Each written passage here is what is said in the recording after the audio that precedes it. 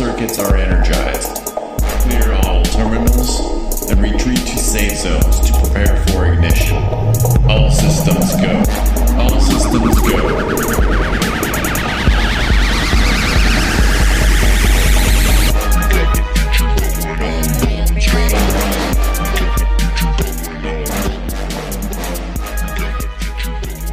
Welcome to the next level. My name is Brian Daniels, and we are back once again with another episode here with me, our Josh Thunder Shaver, and all the way from overseas in beautiful UK is Andrew Denman. Hi, bro. How's it going, guys? It's going well. That's good. It's good. It's good to be back. We haven't done an episode in a few weeks. We took a little bit of a break last week. We had some little bit of technical difficulties and some things going on there, but we are back. We're back, baby. And there's a lot to talk about in the world of the video game industry, because for those who don't know, it's the month of June, and June every year is the big video game announcements month. Used to be E3, which apparently E3 is coming back next year in person anyway. Yeah, that's apparently gonna happen. We'll see. I don't know. They say that, but they might not have it. However, thanks to Jeff Keighley, we get this beautiful thing called Summer Games Fest, and it's not, it's kind of like E3, but it's I think it's a lot better in my opinion. But there's some things I miss about E3 too, which I'll talk about that a little bit later. But anyway, enough about that. There's a lot of games announced, a lot of things announced, a lot of things we can't wait to play, a lot of things I'm a little annoyed by. All right. And I know you guys are annoyed by as well. We're going to get right into that. So let's just start off this conversation. And everybody, if you don't like video games, don't watch this episode. Just don't listen to it, because this is all about video games and Summer Game Fest and things going on. So Summer Game Fest started last week or 2 weeks ago now. And they kick it off with like the Summer Game Fest like show hosted by Jeff Keighley. It's typically like your big massive like mix of announcements from all sorts of publishers, developers, and everything else. We're going to touch on a few things here, because I'm not going to go over all 30 announcements from last week's event. So most of them aren't even noteworthy. The ones that were kind of noteworthy, in my opinion, and if you don't want to talk about them, guys, it's totally cool too. But we had Street Fighter 6 was a big one. We got Street Fighter 6 coming. Which, and real quick, just to say on that, yes, the one thing I don't like about it is they're messing with their own timeline. Street Fighter 6 takes place before Street Fighter 3. Yeah. So it's like a prequel to a previous sequel. That's a weird thing to do. Yup. I did not know that. Why? I was unaware. Yup. I'm not familiar with the lore of Street Fighter. Yeah. Man. I am not. I would say I could write a book, but there literally is a book. That's it. I did not know that. Well, I will say that when I watched the event and saw the gameplay, the game looks really good. Yeah, that I'm excited for. The open world section, I forget what they call that, but it looks pretty cool. They're doing a kind of like an arcade type deal where you can walk around the world and stuff like that, and there's missions and stuff to do, and they involve like battles and stuff, which looks kind of neat. The main character in this one is Luke. It's not Ryu or Chun-Li or any of the people that you're familiar with. They're in the game. Before you freak out, they're in the game. They are, but well, that's what they did with 3. The main character was a new character named Alex. Yes, I remember that. Yeah. Now I'm not too big in the fighting game community anymore. I used to be. I'm very, very old school. Like I come from the arcade line of fighting scene. Like I'm an old school Street Fighter 2 player at the cabinet in the arcade in your face. That's where I come from. But that doesn't mean I won't check it out. And by the way, the big thing about Street Fighter 6 is that it's multi-platform. So it's coming back to the Xbox, which I thought was kind of cool. It's going to have cross-play. So if you ever wanted to whoop your friend's ass on Xbox or PS4 from the other console or PS5, whatever, you can now, which is kind of neat. Of course, they're going to have DLC, which apparently it says Street Fighter V's final DLC character was Luke. So I guess Luke was in the last game. So there's that. Like that just goes to show you how much I don't follow those games anymore. Moving on, we had quite a bit of horror type games shown at the Summer Game Fest, which I thought was kind of cool. I'm a big horror fan. I love horror video games. I know you do, Josh. As you know, that's kind of our favorite genre to play. One of my this game I cannot wait to play this game. It's called the Callisto Protocol. I don't know if you guys saw this or not. I didn't. You didn't? Oh man. No, but now I know I'm gonna have to look into it because I'm probably gonna end up playing it. And by probably, I mean definitely. It's published by the same company who makes PUBG Battlegrounds, believe it or not. Okay. And it kind of reminds me of Dead Space in a little bit. I like Dead Space. Oh, that game, yes. Yeah, you saw it. Yes. Yeah. It's got a weapon called the Grip. So and it almost looks like the weapon from the Dead Space where you have to cut the limbs off of the enemies or whatever. That's coming out December 2nd of this year. That's a multi-plat game. Then we had I'm just kind of scrolling through here. There's a new Aliens game, Aliens Dark Descent. And those have all been bad previously. Those have all been pretty bad. This one, yeah. So my hopes for this are not very high at all whatsoever. The last great Aliens game was Aliens Isolation. That was such a damn good game. Absolutely. I bought the Colonial Marines game because my buddy that I game with all the time is like, you got to get this game. We're going to play together. It's going to be so awesome. And then we haven't played it together once. I know. Yeah. I know.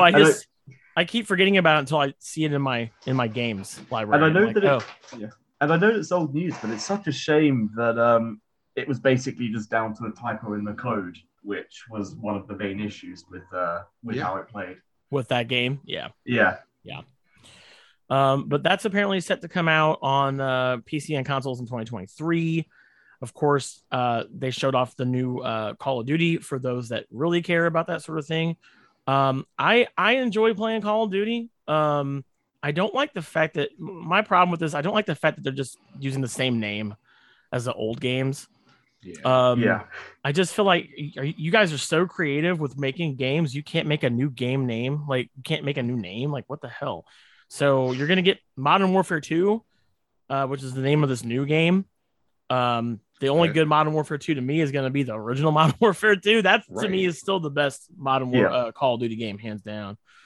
But that is going to come out October 28th of this year. The trailer looked pretty good. It's going to be Infinity Ward, so they always make really great Call of Duty games anyway. So this should be pretty good. I'll probably be checking it out. I'm sure I'll probably get a copy of it to review or stream or whatever. One game that I'm looking forward to, I'm pretty old school gamer.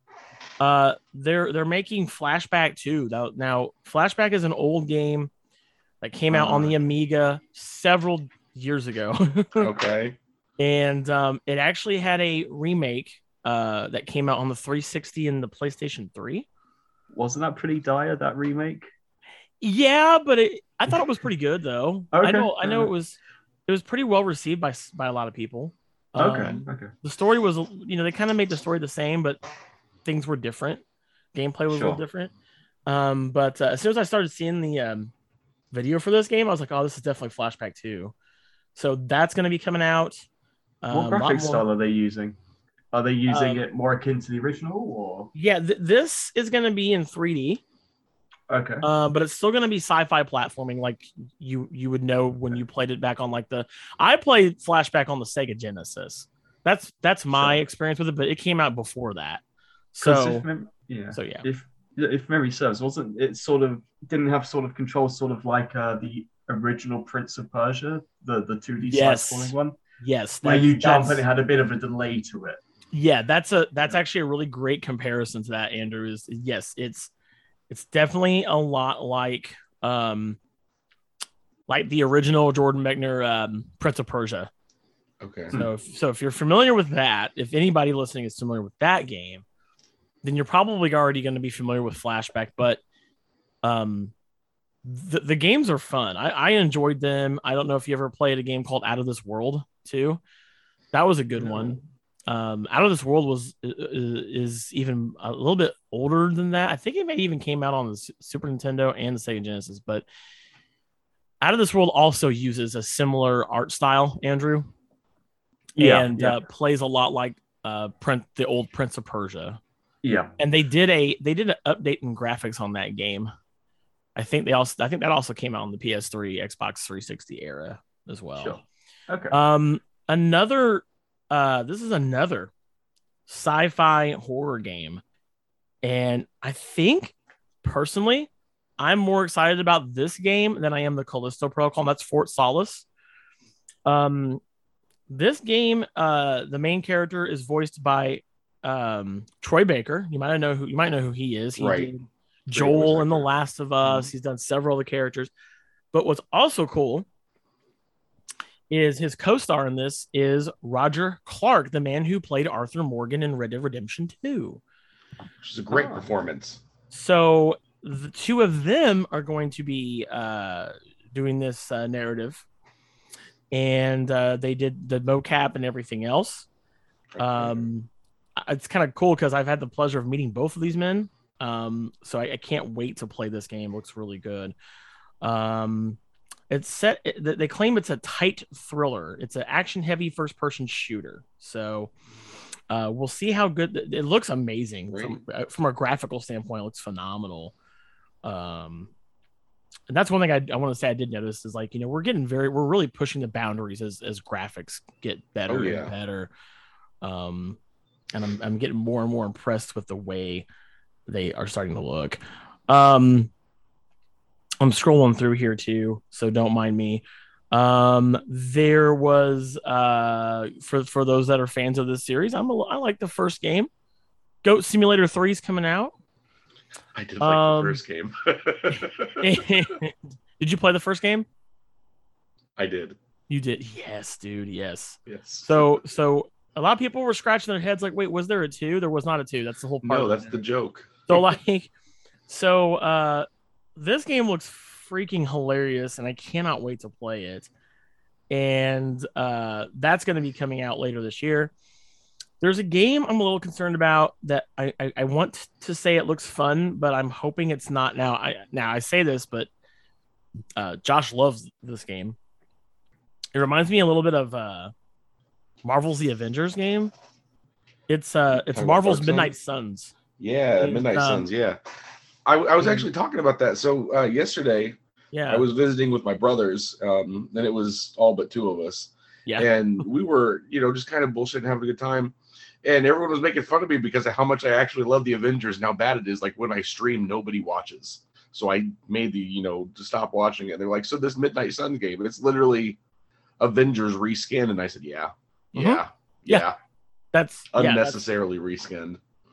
That is exactly how I felt about it. Mm-hmm. And the thing is too, is I don't think it's being done by Square Enix. I think this is a different developer. It's a different company. But they're basically like, it's the same game. But I hope it's better. Can I borrow your code? Yeah, sure. I hope it's better. Now the weird part is it's coming out. It is coming out this October, and it's going to be cross-platform, or not cross-platform. It's going to be multi-platform, so it's going to be multi-generational. So it's PS4, PS5, Xbox Series X, Xbox One, and PC. And while we're on the topic of this, real quick, I want to ask you guys. How do you guys feel about games still being released late in the year for multi-platforms, or multi-generational consoles? So we're talking games coming out in the fall that are still going to be on last-gen tech. How do you guys feel about that? I'm still very hip with that. Okay. For two reasons. Number one, not everybody can get a PlayStation 5 yet. That's still not something that's readily available. Right. I know Xboxes are a little bit more abundant. But there's a lot of people that they're like, wait, you have a PlayStation 5? How did you get one? I'm like, I got it from Sony. Well, what did you do to do it? I gave them money. And then on the other hand, I still have my PlayStation 4 in the living room. Mm-hmm. So my 5 is in my office for when I stream and stuff. But when I'm just completely leisurely picking up a game, Yes. Very specific instance. I've been playing the Quarry recently on stream. Nice. There's multiple reasons to play through it multiple times. Maybe I want to do a couch co-op with Rachel. That's a living room thing. Right. Evil Dead. When Evil Dead dropped, there were problems with the PlayStation 5 servers, so I actually moved my whole midnight release stream to the living room and just played it on the 4. No big deal. Right. So you're totally cool with them still doing multi-generational releases? Absolutely. I think they need to for a minute.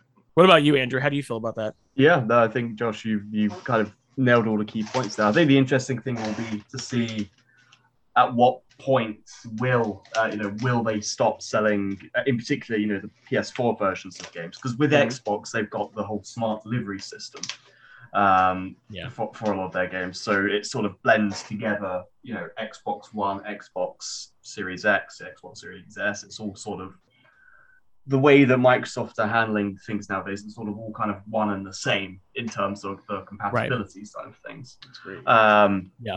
But yeah, from the PlayStation side, they kind of if they removed that option, you couldn't get PS4 games anymore, then they're kind of shooting themselves in the foot, I would say. But at the same time, considering how many remakes of PS4 games and everything they've been announcing recently, wouldn't surprise me if they're just trying to get all the backlog on PS5. But you do also have the benefit. It's one thing that I am very glad that the PS5 does have in its backwards compatibility, because I've got a lot of PS4 games that I still need to play. And I'm not having to switch out, from one console to the other, because at the moment I do still have my PS4, but it's unplugged.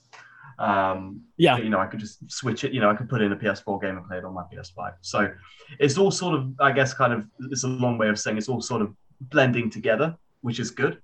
But the question will be, when will Sony feel confident in saying, okay, we're going to stop production on the PS4 version of things? Because so that I guess that's kind of where I stand on the topic. Yeah, I think for me, I'm a little torn because I'll tell you why. Because I get the whole let's make games for the previous generation, because the previous generation is still trying to catch up to being able to purchase and have consoles be readily available to buy, and people don't have to worry about bots or the like. And that is more of a thing with the PlayStation, and that's also on Sony too, because they don't have, like, I think it's like the motherboard or something they're out of, and that's why they haven't been able to mass produce them as much either, to keep up with or demand anyway.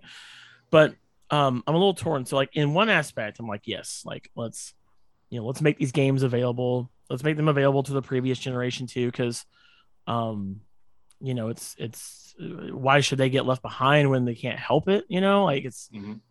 However, on the same token, I'm looking at what are those that are early adapters, like, you guys, me. I don't have a PS5, but I have an Xbox Series X. Oh, I have Xbox Series X. So, like, what about early adopters who paid pretty money for these consoles? We paid like $500 upwards, right, for the consoles we have, and yet, Joe down the street still has his PS4 Pro, and he gets to play the same game as me. And that's not entirely true. And on top of that, it's it's a cheaper price for said game too. Because why is it not the entirely true? So check this out. Horizon Forbidden West. Yes. The enemy's AI completely different in the PlayStation 4 and PlayStation 5 versions. I mean, that may be true, but I'm oh no, you say that like that? No, okay. How is it different? My best friend, he's been playing the PlayStation 4 version. He started off, and then his wife surprised him with the PlayStation 5. Ported his game over. Totally threw him off. He had to completely relearn how to play the game and relearn how to fight the enemies because they act completely different. That's weird. He said it's a whole new game. I said bullshit. He said come over and check it out. It's a whole new game. I only have the PlayStation 4 version. It's that much of a difference. I mean, here's my thing though, Josh, and I'm gonna counter this because Is the story still the same? The story is still the same, but the go. gameplay, the actual reason, the actual fun that you're having, the actual journey that you're on, totally different. Okay. I don't know. For me though, personally, at the end of the day, I think a lot of people still don't mostly. I don't know. Mostly people still play video games, obviously for graphics and things like that, and that's very well. Which is ridiculous. But me personally, 5 and 4. If at the end of the day, when the credits roll on my console and your console, we still played the same story, we still got to the same. We still got to the same plot. So that's kind of how I look at it. But I kind of jive with what you're saying too about like because obviously like the other main difference from the PS4 Pro and PS4 and the PS5 is you're not going to get the same controller. Yeah. So it's the haptic feedbacks are going to be different. That's the aesthetics are different. Yeah. That's what I'm getting at. It's aesthetically different. However, it's the same. You get me? So like. I don't know. It's just weird. And so I understand that. But me personally, it's like, early adopters, it's like, what do we get? Like, because we're still waiting for games for our consoles that are just on our consoles too. So like, and those are very rare. I don't know how many there are that are strictly on PS5 and strictly on the Series X. Now, of course, with Microsoft, it's different because Microsoft puts their games on PC, which I'm fine with that. I don't really care one way or another because I'm all about accessibility at the end of the day. Like, play your games where you want, when you want, for all I care. But as far as that goes, it's kind of like I lean more towards the fact that games should be made still on the older gen, because let's be real here. The graphics are getting so good that, I mean, honestly, on the PS4 Pro, it looks still great. You know what I mean? Like, we're getting into this whole like, I played all of Horizon Forbidden West on the PS4 Pro, and I had a hell of a great experience with the game. I mean, I'm sure I would have probably enjoyed it a lot more on a 5, but I didn't feel like I missed out. I didn't feel like I missed out from the experience. I get that. I totally get what you're saying there. But you get me. It's like I do assure you, it is a different experience. Yeah, and I would love. It blew my mind. I'll definitely play it again. All right, so we the next thing we can talk about here is Cuphead's got the new DLC coming out. The Delicious Last Course, man. I'm excited for that. No way, that game's old. Yeah, dude. Yeah, that's been in development for like a long time. They've been trying to get that out for quite a while. So like just to clarify, I didn't miss out on Cuphead too. It's like extra content for the original Cuphead. Yeah, this is the extra content. Yeah. Wow. Yep. I thought what I was going to say on Resident Evil was throwing it back, but that's wow. Yeah, no, this is the new this is the DLC for Cuphead. Yeah, it's coming out. I think it's coming out this year. I do believe anyway, but yeah. Damn, I wonder how many people are going to have to re-download Cuphead.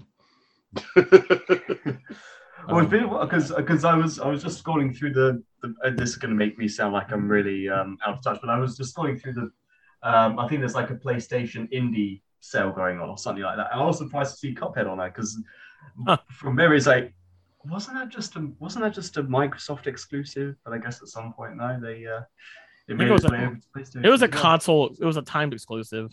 Okay. All right. It wasn't a full on console exclusive only. Gotcha. My little brother Matt, like I remember him like pulling out and dusting off his Xbox so he could play Cuphead. He's like, "Yep, I'm ready to play this game. I love old school animation." I was like, "Okay, cool." And then over the next couple of days, this game is hard. Right. This game is hard. You should come over and play this game with me. Nice. Yeah. So that's gonna be coming up. I'm excited about that because that game is hard as hell. Yeah. And I'm definitely looking forward to scoping that out. And then of course we had let me see here some more announcements, which I'm trying to find. But the power of technology sometimes doesn't always catch up with it never does with the conversation. But we had, of course, we'll talk about the Last of Us remake, which now is that a remake or a remaster? Yeah, like what are we doing here? it's a remake of a remaster that was an original game that came out. That's a lot of loops, by the way. Yeah, that is like what's the now and why is the only question that I have. Money. Knows that's the answer. Mm-hmm. That's the answer too. Money. That's actually the question and the answer. Okay. Yeah. No, but honestly though, my problem with this, and this is another thing we can kind of touch on too while we're on it. I don't know, like remakes should be reserved for games that are like over a decade old. Okay. We're talking like a little bit more than that. Like but then you could say that the original is over a decade old. The PS3. Oh, the original came out in 2013. Really? I believe so. Because I remember that the PS4 had the remaster fairly early on in its life cycle. Yeah. And that would have been 2014, I guess. Oh yeah, it had a very early remaster. But here's the thing, man: do we really need a remake at this point? Like, you can go on the PS4 and play the remaster. I can kind of get the PS4 one because that was sort of at the era of here's a brand new kind of console generation, everything. Yeah, everyone, a lot of people liked The Last of Us on PS3. We released a couple of expansions and DLCs. Let's bundle it up, put it with higher graphics, and combine it all. And sell it for PS4. I kind of got that. But now we're kind of at a point where we've got, dozens of remakes that have been pumped out over the years. Some good, Mass Effect. Some bad, GTA. Yeah. My thing about this is, I agree with you, Andrew, that we're getting to like Hollywood levels of like stupidity at this point. Like we don't need everything to be resurrected not take that back. We don't need things to be like already remade or remastered or whatever. Everything doesn't need to be remastered. Some things should just be the way they are, right? Like just leave it. Go back and play it. Go back and get it. Just enjoy it. And sometimes things are getting sequeled out to death too. Yes. So there's that balance of what do you do there? Yeah. Yeah, no, you're right. And as far as remakes go, the finest examples to me of a really great remake are Resident Evil 2, 3.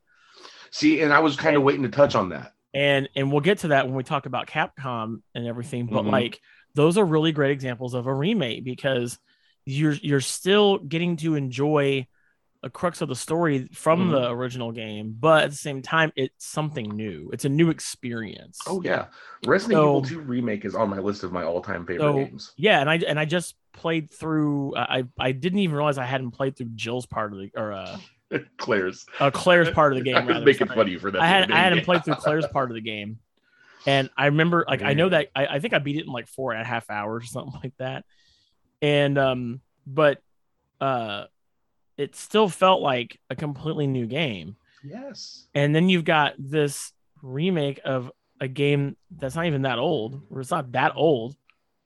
And it's like, and you're looking at it, and I'm like, this looks the same. Like, it doesn't look any. Okay, so the clickers look better. Joel, they made Joel look older. I don't know why they did that. Like, why does he look older? Shouldn't he look like younger? Especially because at the beginning of the game, he's got his daughter, doesn't he? So, yeah. And then they made that one lady, I forget her name, the supporting lead female.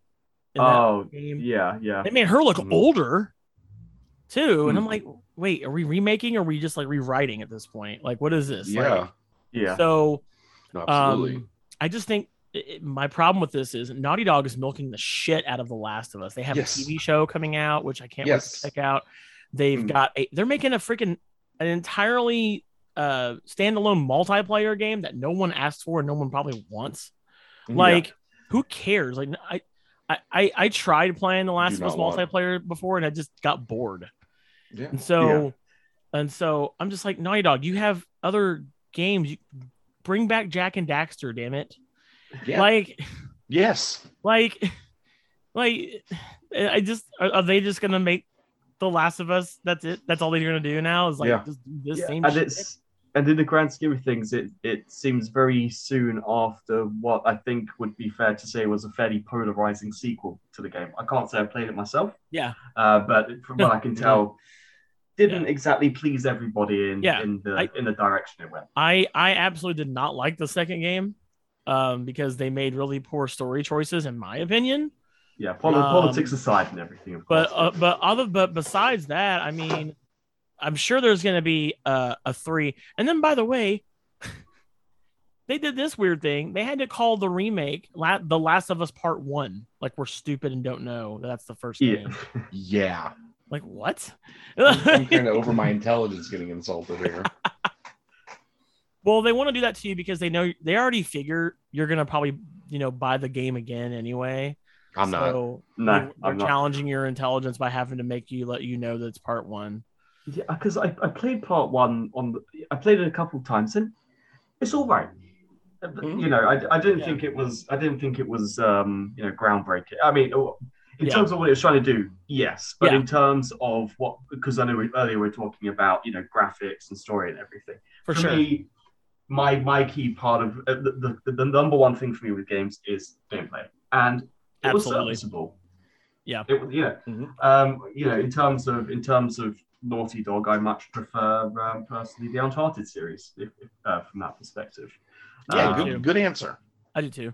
Yeah. Mm-hmm. And they did remakes for those, and they were good. I like them. Yeah. I absolutely love the Uncharted games. I actually just finished the Lost Legacy last week. I had been that's kind of slowly Uncharted 4 expansion, right? Casually, yeah. I had been slowly and casually just kind of playing through it. Yeah. And those games are all insanely gorgeous. I personally think that those games look better than both Last of Us games do. That's just me. Right. Graphically, I think better. And Naughty Dog's, I feel like the overall story in the 5 Uncharted games that are out, is I think to me a lot more impressive than basically just taking I Am Legend and turning it into a video game, which is what they did with The Last of Us. Yeah. That's kind of what they did. Yeah. But then they made So I mean, I wish that I don't like it when a developer just gets stuck on one game and they're the one game developer. Mm-hmm. I think after Last of Us Part 2, they should have been like, all right, we've made a fuck ton of money from this game. So how about we use that money and make let's resurrect Jak and Daxter. I bet people would. I know I would play the shit out of that if they brought that back. Because Ratchet and Clank is still a thing, right? So they're coming out with a new one. Yeah, so let's do it. Let's resurrect Jak and Daxter. Let's bring them back.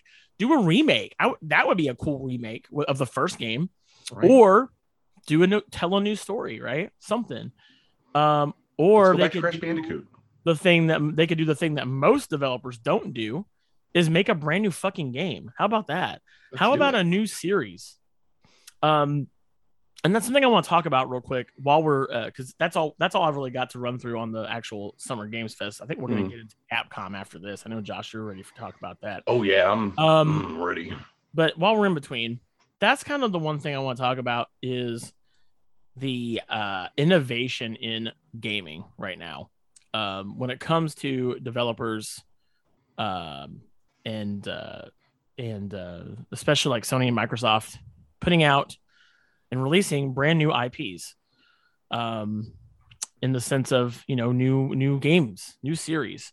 Mm-hmm. The 360 era, we saw the creation of Gears of War, a really badass franchise that a lot of people enjoy, myself included. Although some of the newer games are, they're not bad. They're graphically very impressive. I do like the stories a little bit, but at least it was something new. I feel like in that era, Sony and Microsoft really shined on making new stuff and making brand new franchises.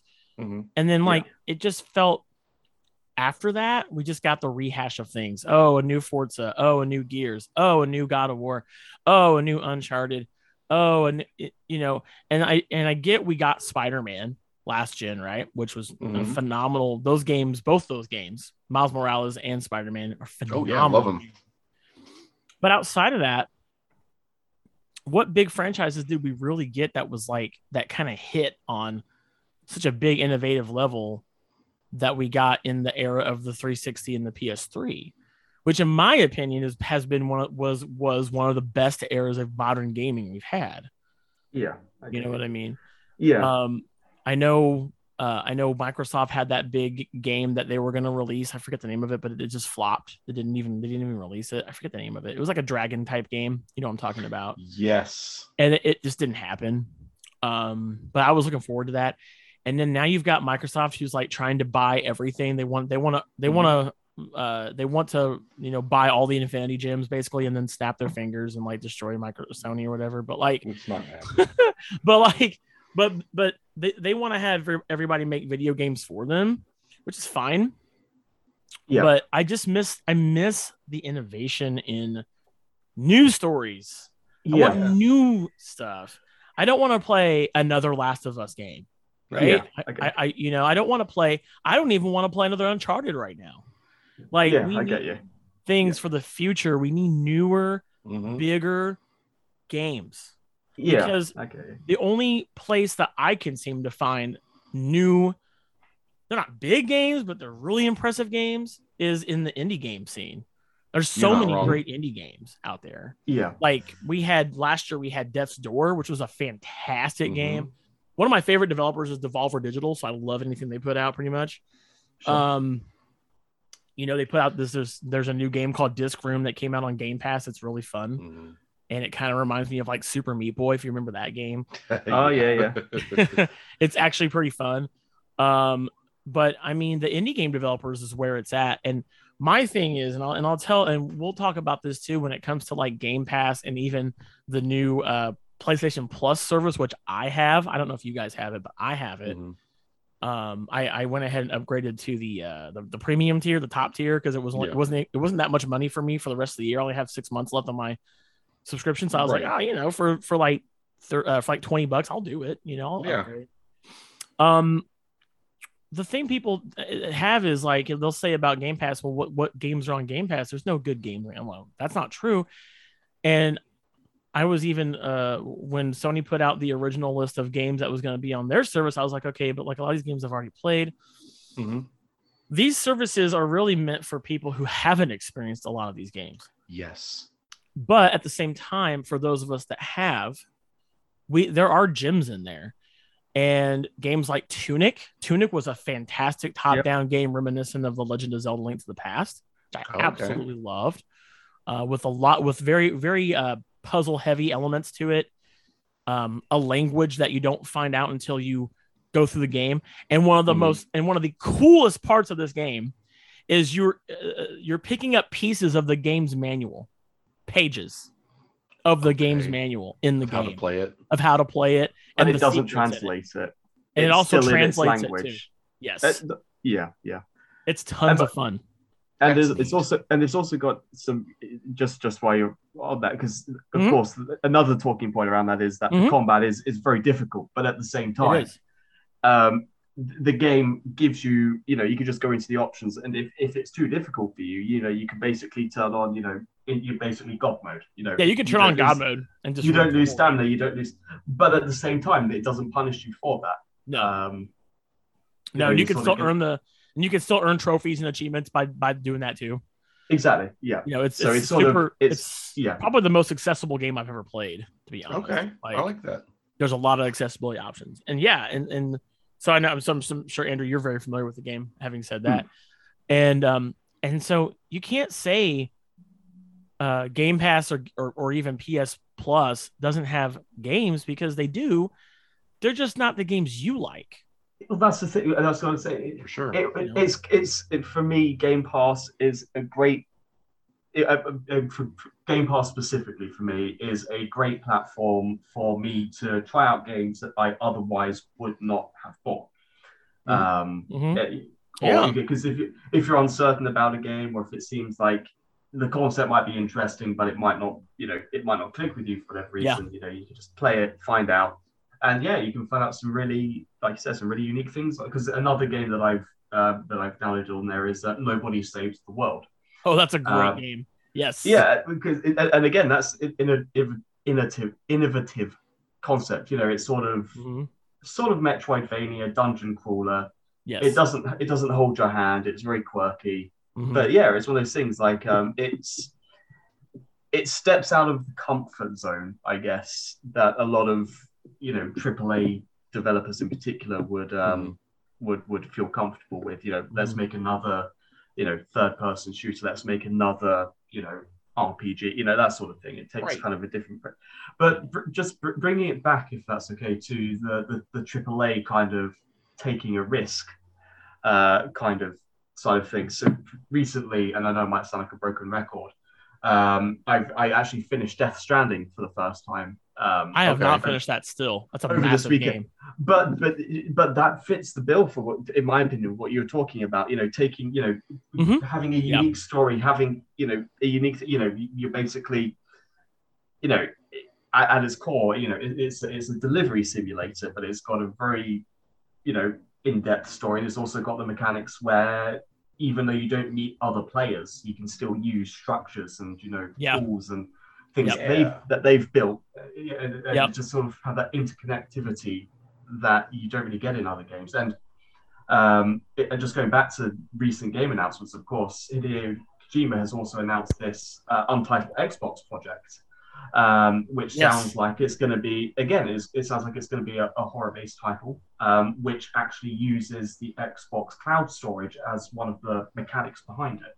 They haven't announced any further details about it, but it's one of those sort of, again, it's got my interest. Yeah. I don't even like Xbox, and it's got my interest. Yeah, for me, it's you know, I can't wait to see what Kojima's gonna do, especially with the cloud stuff, because he's such a unique individual. Like we need more people like him. Because you know how, like, in the movie industry, you have your Alfred Hitchcock, you have your M. Night Shyamalan, you have these people that you're like, I go to see this movie because of this guy directing it, right?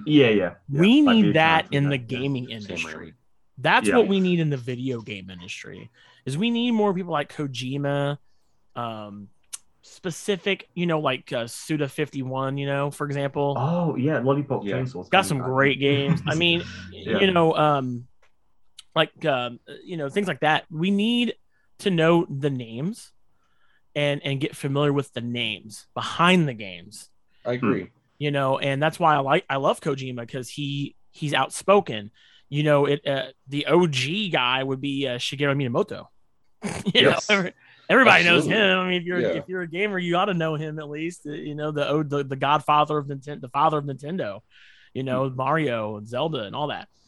And he is by far and away probably the most iconic face of gaming is Shigeru Miyamoto. So and I love when a brand has faces you can associate with. And at some point, I would like to do. I know, Josh, you're a hardcore PS5 gamer, Sony gamer. I'm people always label me as an Xbox fanboy, but I'm not. But I would love to have a discussion about Sony and Microsoft, the good and the bad. You know what I mean? Like, about both. And we can't. Nintendo is in a league of its own. You know, they kind of. That's why I love Nintendo, because they are one of the last companies that just do weird, wild shit, and it almost always works in some way. They get away with it, whereas most people would not. Most companies wouldn't get away with that stuff. So, but for me, it's just like, you know, I wish like that's what kind of for me with Sony. This is just a criticism, not necessarily something I hate or whatever, but like I still like Sony. I enjoy their games. They have some fucking great games. Oh yeah. I don't know who a lot of the people behind Sony are. Like, I know Jim Ryan. There is some other people that I forget the lead guy who does Sony in Japan, but he's been present. But it's like you don't see those guys or hear from those guys like you do from like Phil Spencer. Mm-hmm. But I think I'll agree with you on that. But I think that is also because it's an American versus a Japanese company. Yeah, two different cultures, two different way of life, basically, and then how they do things. So, because here in America, we're all about, hey, you got to know who I am, right? Like, you got to know what I do, what I'm about. But I think that's why I identify more with Microsoft, probably because I know the brand, I know the people that run the company. Yeah. I'm more familiar with them. I see them more. And I think that same can be said for Nintendo when Reggie Fils-Aimé was there too, because he was very like present and available and did interviews and was all over the place. And you just don't have that, I guess, that identifier with Sony as much. Yeah, I think what it is that with Microsoft in particular, they're more in the camp of, here are our services, this, got Game Pass. Whereas PlayStation and Sony is more kind of the case of, we'll let the games speak for themselves. Sure. Yeah. I know. I just wish they had more brand recognition with their people who make their stuff. Yeah. No, I get you. I think it's more of a transparency thing than it is anything else. Yeah, no, I get you. Yeah. You get me? Like, not that they're worse for it. I just think it would be better for them. Yeah. No, absolutely. I love Sony. I like Sony. I like their shit, man. I've been checking out the new PS Plus for the last 3 or 4 days. Yeah. And I gave some pretty solid criticism of it when it first was announced. And I'm enjoying the amount of games they have to offer. Remember, I jumped immediately in the group chat and I said, "Yo, how much did Microsoft pay you for that podcast?" And you're like, "They didn't." That's how I feel. I wish they did. Shit. I wish I was getting paid from a big company, not just Microsoft, but fuck anybody. I'll take your money. Shit. No, but the PS Plus, we'll touch on this for a second. The new PS Plus, I don't know if you guys ever got to check it out yet. A little bit. You gotta check it out a little bit. What tier do you have? I just have the basic because I'm gonna be honest. With everything I've got going on in my life, the only time I really get the game is when I stream. Fair enough. So I really don't have time to check out other games. I'll probably end up bumping it up, but like right now we're on a crazy amount of overtime at work. I've got so much other stuff going on. That's understandable. Yeah. And But my best friend, however, sends me a text message the day that it launched, and he goes, "I found the best game on the premium tier." I said, "What is it?" And he said, "Lawn Mowing Simulator." I immediately texted his wife, and I said, "Your husband's high. Get him checked in." But no, he's having a lot of fun with it. And I'm like, okay, dude, I'm glad that you found a game that you legitimately enjoy. I don't understand it, but I'm glad. What about you, Andrew? Have you upgraded? No, I haven't, not yet. But I think, to be honest, I need to actually see whether it's out in the UK yet or not. But that's right. I don't think it is yet, actually. Oh. Okay. We always get things last. We always get things last over here. We get that's so weird. Used to it. I don't like that, by the way. They need to stop that shit. Put it out for everybody. Yeah, all at once. But the thing is that actually, again, it's kind of a good tangent for you because I've already got I've got a huge backlog as it is.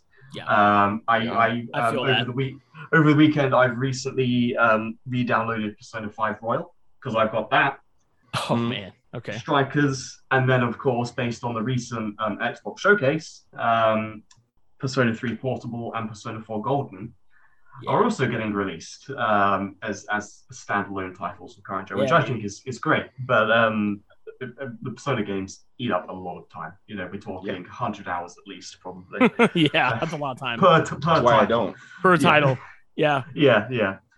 So I've got that going on. I might take a look at it at some point, but I think just based on the so far what I've heard about kind of, for lack of a better term, the kind of the fear mongering, sort of, it's, when it was released, I think it was in Australia and Asia, and they were saying, they're using the PAL versions, which I think is the UK's fault, so apologies for that.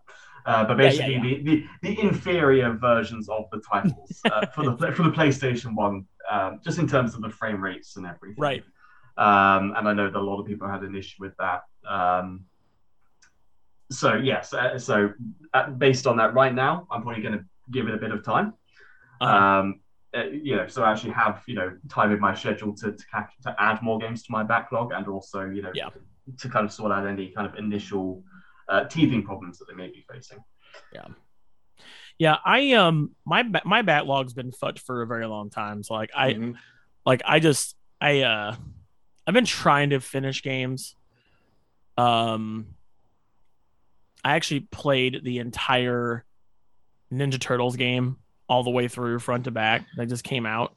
I'm so excited to get my that was hands on that such next I'm going to tell you guys something. That is my game of the year right now. It's that good. It is that good. Like people talking like Elden Ring. I'm like, yeah, well, my Elden Ring has Ninja Turtles in it, so that makes mine better than yours. No, but I did finish that. I'm trying to think like what else have I finished recently, man? There's got to be something up there. But yeah, I have a lot of games in my backlog, but I went ahead and upgraded because it was just cheap. I was like, you know what? No, absolutely. It's like $20. Why the fuck not? It's $20 for 6 months of premium. So I thought that would be enough time for Sony to maybe add some stuff to their catalog too, and not just be playing their base stuff. Yeah, and it's going to give me time to really get a better review or criticism of it for half a year at least.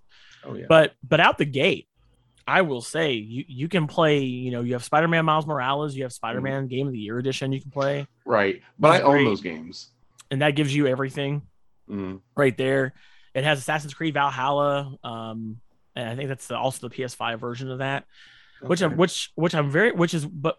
think it also has Demon Souls and Returnal, but I can't see PS5 games because I'm not on a PS5. But I'm pretty sure those games are on there. But for being a PS4 Pro person, there's a lot to offer. I love JRPGs, and there's a ton of those on there, which is kind of cool. Just some odd games. Like there's one really weird game. It's called Disaster Report. And it's this weird Japanese game where like they only give you the fourth one. They didn't give you the other three. But it's the fourth one and it's the newest one. So I'm like, fine, I'll take it. But it's this weird thing where like there's an earthquake that happens in Japan and you have to like do a quiz at the beginning. Like if a building was going to fall on you, would you save your family first or a stranger? It's like, what? Oh, it's like well, I'm in charge of my family. And I'm like, my family? Like, duh. Like, nothing against the stranger, but sometimes you just have to look after yourself. Yeah, dog. dude. But it asks you all these questions and you get like bonuses because of how you answered. And then like, it's, you have to save people from fires and shit. It's the weirdest thing. Like, and, but that's what I expect to be on the Sony console is weird shit. So, so I mean, but there's lots of JRPGs, RPGs galore, lots of action games. The classic game section, I'm very disappointed in. So they give you all the Jak and Daxter games. That's great. Okay. They even give you Jak X, the racing game. They give you Siphon Filter. You get Josh, you'll like this and appreciate. They give you the director's cut of Resident Evil, the OG PlayStation experience. I still have that on disc, which is the exact reason my PlayStation 3 is still hooked up. Nice. That and Star Wars Masters of Terakassi. I still play those games. Oh hell yeah, I love that game. Yeah, but they've got Ape Escape 1 and 2, which are both great games. Yeah, those were fun. They don't have Metal Gear Solid. Which makes me sad. Which is like, what? They don't have Resident Evil 2. It's okay. I still got the disc. They don't have like, what am I missing? They don't have Crash Bandicoot. See, that's weird. So like the games you OG Crash is like PlayStation's they don't have like mascot. There's no Twisted Metal. There's no like, the PlayStation Classic that you could buy, the mini. A lot of those games that are on there are not on there. It's like, that what? should have been on there. That's weird. To me, that's weird. Like, why would you not put Metal Gear Solid? Like what is wrong with you? Like, Metal Gear Solid with trophies would be so sick, dude. Yeah. And I will say that's the cool part about, and to be able to stream it, hell yeah. That's the cool part about it, though, is you can stream these games. Like, I mean, like on Twitch and stuff, but you can also like stream them like Netflix kind of. Yeah. Which I don't really do that anyway. Like I know like Xbox offers that with the cloud stuff, and I've tried that before, but I just which I will say, the plus to that is if you've ever played a game before, whether it's on PS Plus, the what they're doing now, or the Game Pass, If you're not familiar with the game and you're like, man, I wonder if I would like this, play it on the cloud. Because I don't know if you can do this on Sony, but while you're streaming on the cloud on Xbox, you can download it while you're playing it from the cloud. Okay. Do you get what I mean? It's like you can say I want to play on the cloud, but then you can also be like, can you download it while I'm playing it on the cloud? So it still lets you like stream, but yet download at the same time. So you can. But for me, what I've been doing is I used to download every game that was new, but I'm like, no, I don't want to do that. So I just stream it, and then if I like it, I'm like, all right, I'll download it now since I like playing it. But there's a lot of like there's some really good PS2 games on there. Like I mentioned, they got Jak and Daxter and stuff like that. Right.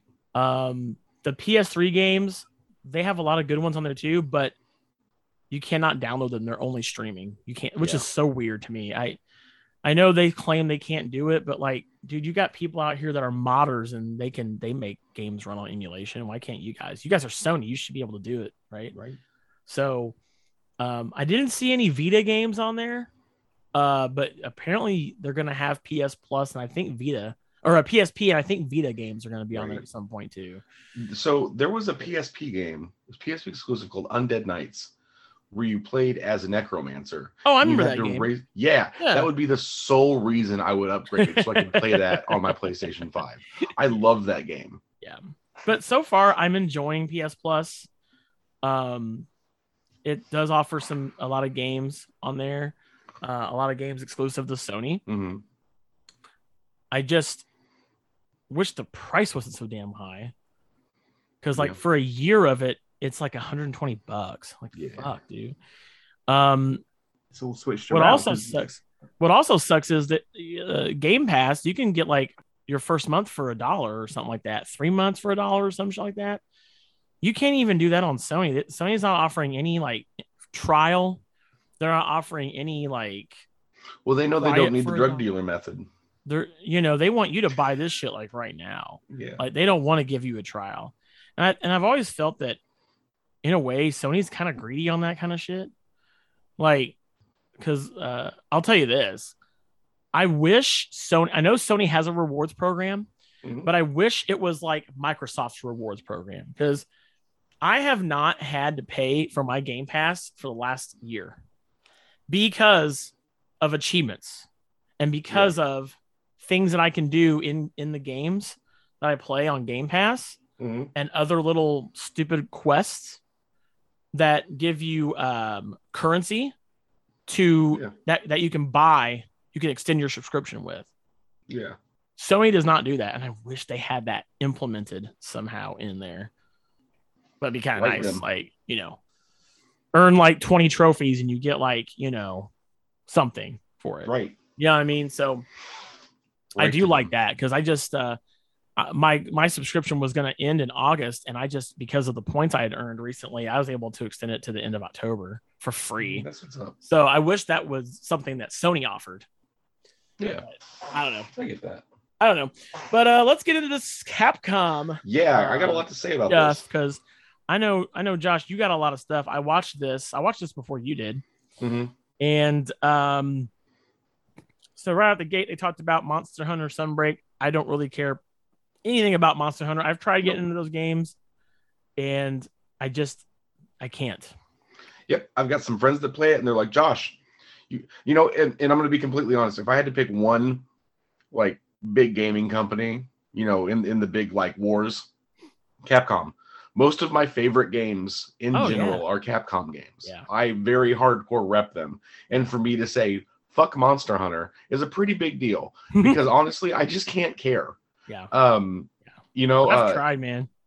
Well, so back in high school when the first game came out, Andrew, you and Victor were talking about the PlayStation 2 online and the router. Monster Hunter was one of those games that you played online with the router on the back of it. And I legitimately like almost lost a friendship because of the first Monster Hunter. Yeah, my buddy who I hung out with every day, we lived in a very small town. We were like the only nerds for hundreds of miles. And, he was just like, yeah, I'm playing Monster Hunter. Go do something else today. I'd be like, but I picked up this new The Punisher game We can pass the controller back and forth. Yeah, no, Monster Hunter. Oh my god! I think I can appreciate it for what it is, but yeah, I haven't got into it myself. But I know there's a lot. It's just because it's one of those things where it seems like it demands a lot of your time and focus, and you have to be in a very specific mindset for that, and then apply it for again probably hundreds of hours. But yeah, so it's one of those things like it hasn't clicked with me yet. But I can appreciate that it's got a fan base and it appeals to them. Might I say, by the way, we don't need every game to be hundreds of hours, guys. We don't need video games to always be 80-hour things. All right? Yeah. We don't. Sometimes maybe. Here's looking at you, Assassin's Creed Valhalla, which I still haven't finished. Probably won't ever finish. Because the game is too damn long and repetitive. I think I got 135 hours into that game. Jesus Christ. And I didn't even 100% it. So yeah, man, I could see that. It's a massive game. And we just come on. Like, if developers can make games that don't have 70 hours until you get to the end. They can do it. And I get you want to like have more quality or quantity, but dude, it's quality over quantity, man. Like, well, going back to the Resident Evil 2 remake, you know how long it takes me to finish a campaign? 2 hours. 2 hours. But you know the game. I do, like the back of my hand. Yeah, so that's not fair. As soon as they added the police station from the Resident Evil 2 remake map, Dead by Daylight, everyone's like, "Oh man, this sucks. How am I going to navigate?" And I'm like, "Bro, I had this map on lockdown. Follow me." All they did was knock down a couple of walls. Follow me. The same map. Follow me. I know where to go. That's not a fair comparison. You know it, damn it. No, but like, oh yeah, let's see you speedrun Valhalla. Do you know that like the back of your hand? No. Finish it in 2 hours. I dare you. No, because it's not even possible. Freaking insanely huge. Okay, so Resident Evil 8, I played through it 4 times, which is something that we're getting ready to touch on too. Yeah. The Resident Evil 8, when it first came out, now this is before I joined up with you guys. Yeah. This is when I was on my own channel. Yeah. I did a speed run of Resident Evil 8 to get the trophy. I think the trophy requires you to do it in 3 hours. I did it in like 2:15. And there were people watching my stream like, if I didn't fucking see that, I wouldn't believe it. And I'm just like, flex. Because that's it's, I don't know. With Resident Evil, though, it's like, if you play it once, then you can kind of, like, you just kind of know. You know what I mean? Like, you know the faster route. You know you don't have to go in this room because there's nothing in there. It's all going to be the same, basically. Yeah. It's just like, that's a bad thing, but yeah. You know. Yeah. But that's what I love about it. But my God, we don't need games to be like giant games, man. Like I would have been okay if Valhalla was like a 50-hour game, and that includes the side stuff. Like that's fine. Like, but Jesus, man, like what they're about to make it. They said they're going to make an announcement later this year about the direction of Assassin's Creed, which I'm worried about. Yeah. Which I'm very worried about, because if it's going to be the thing that I think they're going to do. Oh my God! The live action service, right? The live service thing. Oh right? no, not that. No. Okay. The Assassin's Creed Infinite. You heard about that, right? Oh no. They're going to turn it into a games as a service. That's what I meant. Sorry, yeah. Live games. Yeah. Oh yeah. Live games as a service. And I'm like, no, because Infinity is never going to end. Because I'm not gonna lie, the last Assassin's Creed game that I played was Brotherhood, and I really liked the online gameplay of that, and I didn't even play the actual story mode. That's actually a shame, because the story mode of Brotherhood is probably one of my favorites. Yeah, it's pretty good. I will say, if you really want to get into the more modern Assassin's Creed, play Origins. It's really, really good. And Origins just had an update too. Okay. Like they had I always get confused because there's Origins and Odyssey, and they came out after the other. Like, yeah, yeah. But let's get into Capcom. We did Monster Hunter. We talked about Street Fighter already. Monster Hunter. We got into they did more with Street Fighter 6. Which, we already talked about that. We don't need to get into that. They're going to release a Capcom Fighting Collection, which is kind of neat. Yeah, that comes out real soon. That comes out on the 24th. But what's cool is I believe they're giving away Street Fighter 2 for free in that. Nice. So you don't have to buy the whole thing. You can get Street Fighter 2 as part of that. There's a new game coming out called Exoprimal, which you have to destroy an AI called Leviathan, and it has you suiting up in an exosuit to take on dinosaurs. On one hand, I'm like, okay, this looks kind of dope, but like. Josh, he's got Leviathan in it. It means it's going to be the best one, right? No, that's the fantastic Supernatural reference. And let me tell you, that's the season that made me stop watching Supernatural. I had to come back around to it and be like, okay, 3 years later, I'm ready. And then I caught up and I binge watched everything, and I was like, yeah, that was the worst season. But anyway, that's coming out next year. They're going to do a closed network test. You can sign up for that at exoprimal.com. It looks fun. I'll play it. It's one of those campy Capcom games. You know what I mean? It looks pretty good. It's not Mega Man. Where the fuck's Mega Man? I mean, no, and that's a big thing that I have. So the other day, I don't know if you've seen it, but they sent out a couple like, "Hey, thanks for being a dedicated Capcom fan. Take a survey," and it's like, what franchises are your favorites? And I noticed it started making me think like Mega Man was on there. I checked the box for Mega Man and Street Fighter and Resident Evil and left everything else unchecked because it's like, you guys killed Dead Rising. I loved Dead Rising. Dead Rising 2 is another one of those games that, if you're like, okay, pick 10 games to, play forever.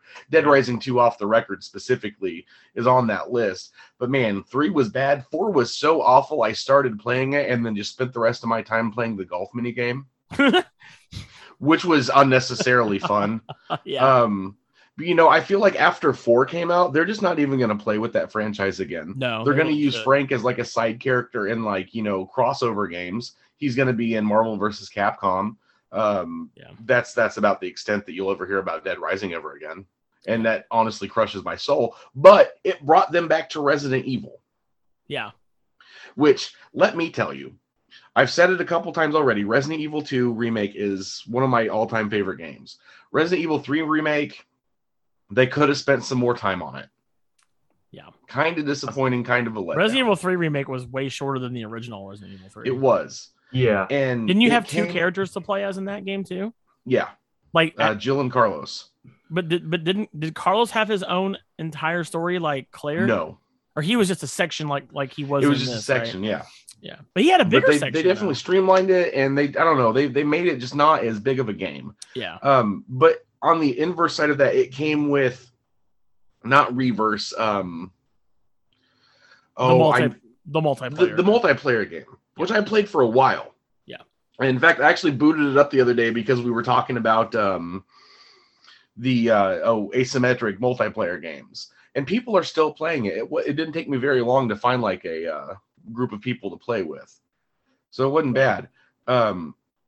And then 3 Remake came out. So like, what's the next in the timeline? Code Veronica. What's like one of the best Resident Evil games? Code Veronica. Yeah. What are we getting a remake of? 4. Yeah. Well, they're going to do that though. They just did a HD remaster. They just did the 4 as a VR game. We don't need another version of 4 yet. I disagree. And that's fine, and you can have that opinion. However, I'll tell you why in a second. But yeah. So I'm in this Resident Evil fans group on Facebook. Yeah. And everyone seems to be on the same page. It's like, okay, like 4 is good and fine and all, but the whole reason that we were remaking 1, 2, and 3, because I don't know if you even remember the remake of 1.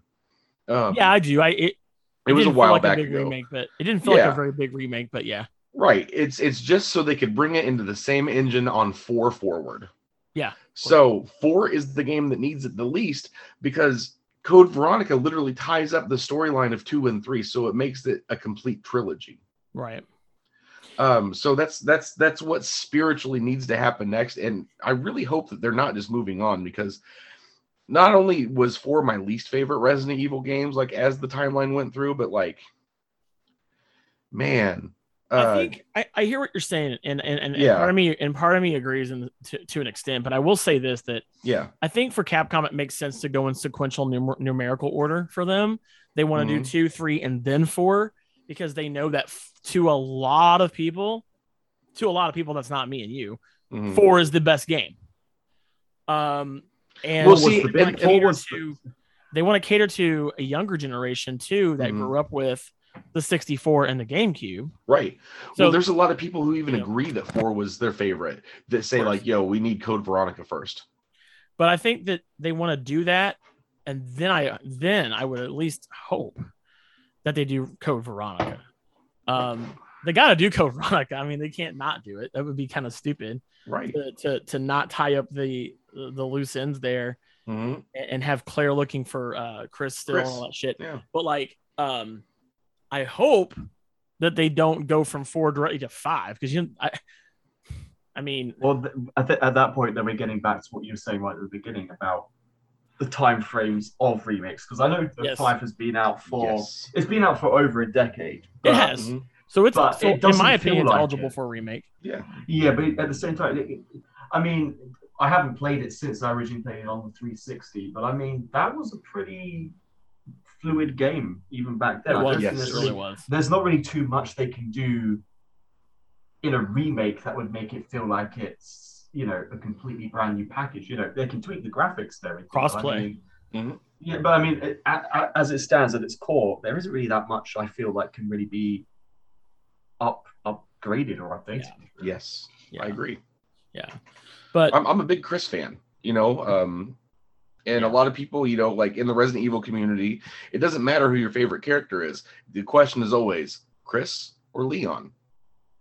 I like them both. And see, that's a completely incorrect answer. That's an acceptable answer, damn it. Don't you gatekeep Resident Evil. No, I think for me, I started out being more keen to Leon because Resident Evil 2 is my favorite game.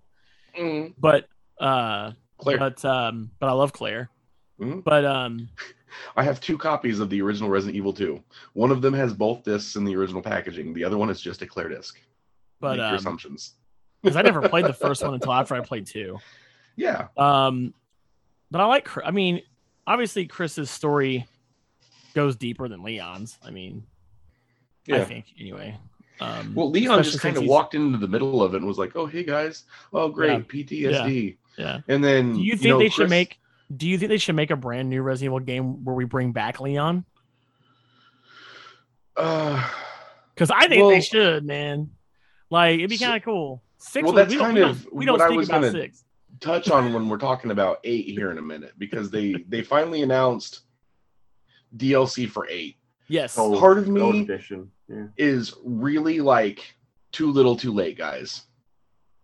Like, I'm already ready for a new game. The other part of me was like, yes, my body is ready. Yeah. You know, they're adding a whole thing where you play as the grown-up Rose, because, I mean, spoiler alert, if you haven't played Resident Evil 8 by now, you're not going to. At the end of the game, there's a decent time jump. There's like a 17, 18-year time jump. 16 years. Yeah. Yeah. And they're just like, okay, here we go. We're jumping into the future. Rose is now, you know, working for the government or whomever, and she's using her powers to fight bioweapons. Okay, cool. I can't reach the internet right now. Check your modem or router connections and try again. I wasn't talking to you, Google. I got new internet and forgot to set up my Google Home in my office. We got a cameo appearance. Yeah. Right. A cameo from Google. Right. So that's weird that she said something. Anyway, so you've got that time jump, and that's cool to like cap a game, but I really don't think that needs to be a DLC. I think that needs to be left in the open until we get there, I guess. It would be a lot cooler if they did, you know, Resident Evil 9, Resident Evil 10, and then like 11 can be her story. I don't know. Just to kind of just put that on the back burner, because we've been with the Winters family for so long the last couple of games. It's like, yeah, Chris has been the background character, and that's cool, but even I'm kind of wondering what's been going on with Claire and Leon, and I don't care about Ada Wong, because there's like 9 different copies of her. So regardless of what story you're getting, that's not really Ada Wong. I feel that with 7 and 8, Capcom wanted to break away, obviously, from the traditional cast of characters. Yes, they had to have at least one in there. They went back. Yeah. So for returning players. Yeah. To be like, okay, well, at least Chris is here. That's somebody I can identify with. Right. Chris showing up at the 8 of 7 just made me geek out so hard. But absolutely, man. But at the same time, it's like, it's like you said, like, okay, me personally, I think that the winter story should just be done. Mm-hmm. I'm ready to move on. Mm-hmm. I think 7 and 8 were both great games in their own right. Told a really interesting story from a whole new character's perspective. New character and literally a new perspective for the franchise, being first person. Which I think is kind of weird that they're going to do the third person view update. That's kind of interesting, I guess. Although I just for me aesthetically, those two games should just be played in first person. Like that's just me. But I think now they've had their cute little story with Mia and Ethan and Rose. Now it's time to move on. I don't think they should even have this DLC. I think it should just ended.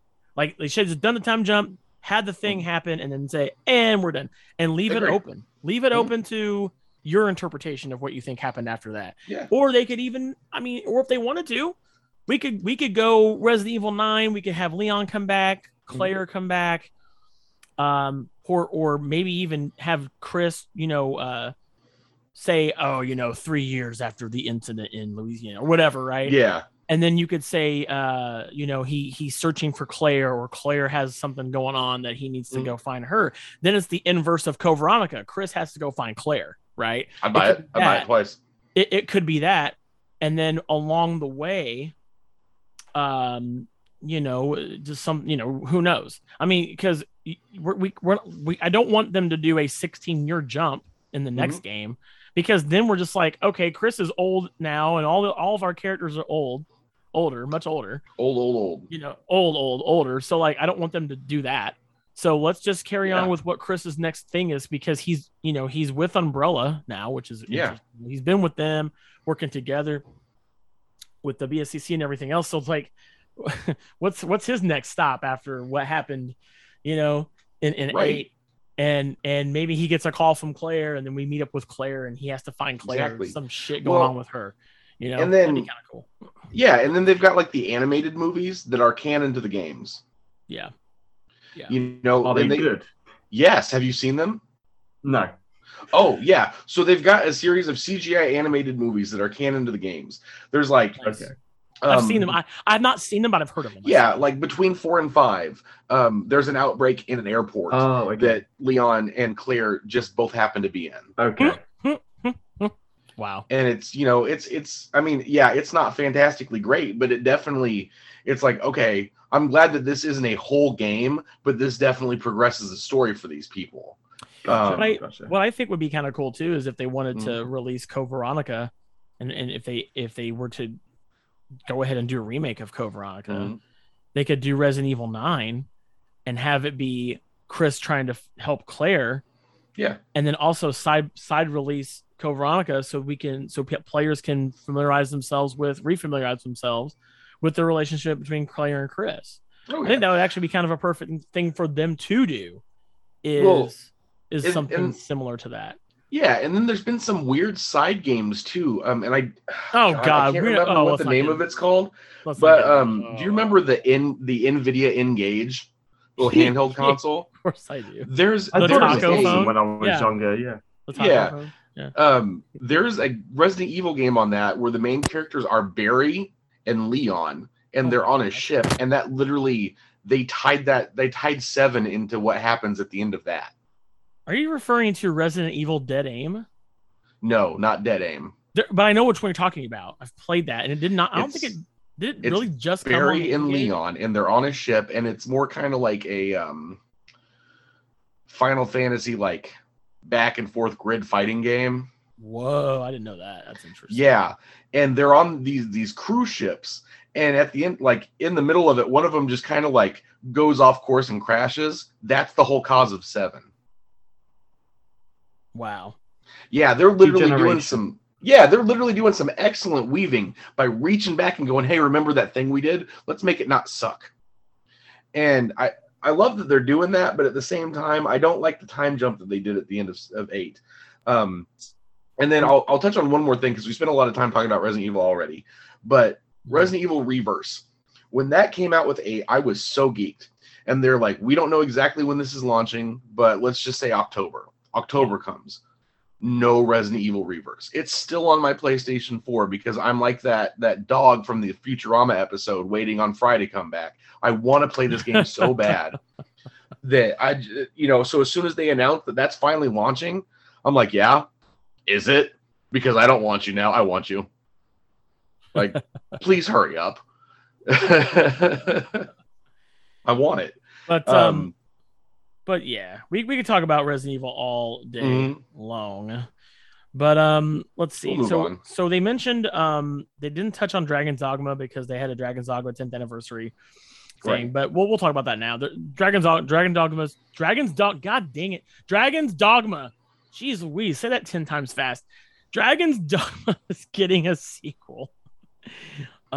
Which is a game that I do own. I own Dragon's Dogma Dark Arisen. Jesus. Which it's a weird game. It's a funnish game. I don't know. Have you guys played the first game at all? No, personally, no. No, but I've got it on the Switch downloaded. I haven't played it yet. Yeah. I hear that it's like almost a chore to get through the first part of the game, but once you get past it, and when people tell me that, I'm like, I don't want my games to be chores. Like I did play the first part of it, and I'm like, okay, you're either gonna really like this game or you're really gonna not like this game. And I think I kind of fit into the I don't really care about this game. Like, it's not like I gotta go run and play it. So that was announced during that, and honestly, that was pretty much all Capcom announced. No Devil May Cry. Where the hell's that at? That franchise is dead. That franchise is dead. No Mega Man. That seems like that's dead too. Breaks my heart that franchise is dead. I'm the hugest Mega Man fan. I mean, you know what I want Capcom to bring back? I love their like Final Fight and Final Fight, like their old side-scrolling. All of their like non-Street Fighter fighting games, yes. Their old beat 'em ups. Make it really good, because look, you had Streets of Rage 4, which was great. We just had Ninja Turtles come out, which was just a beautiful game. It's my game of the year right now. That's just easy for me.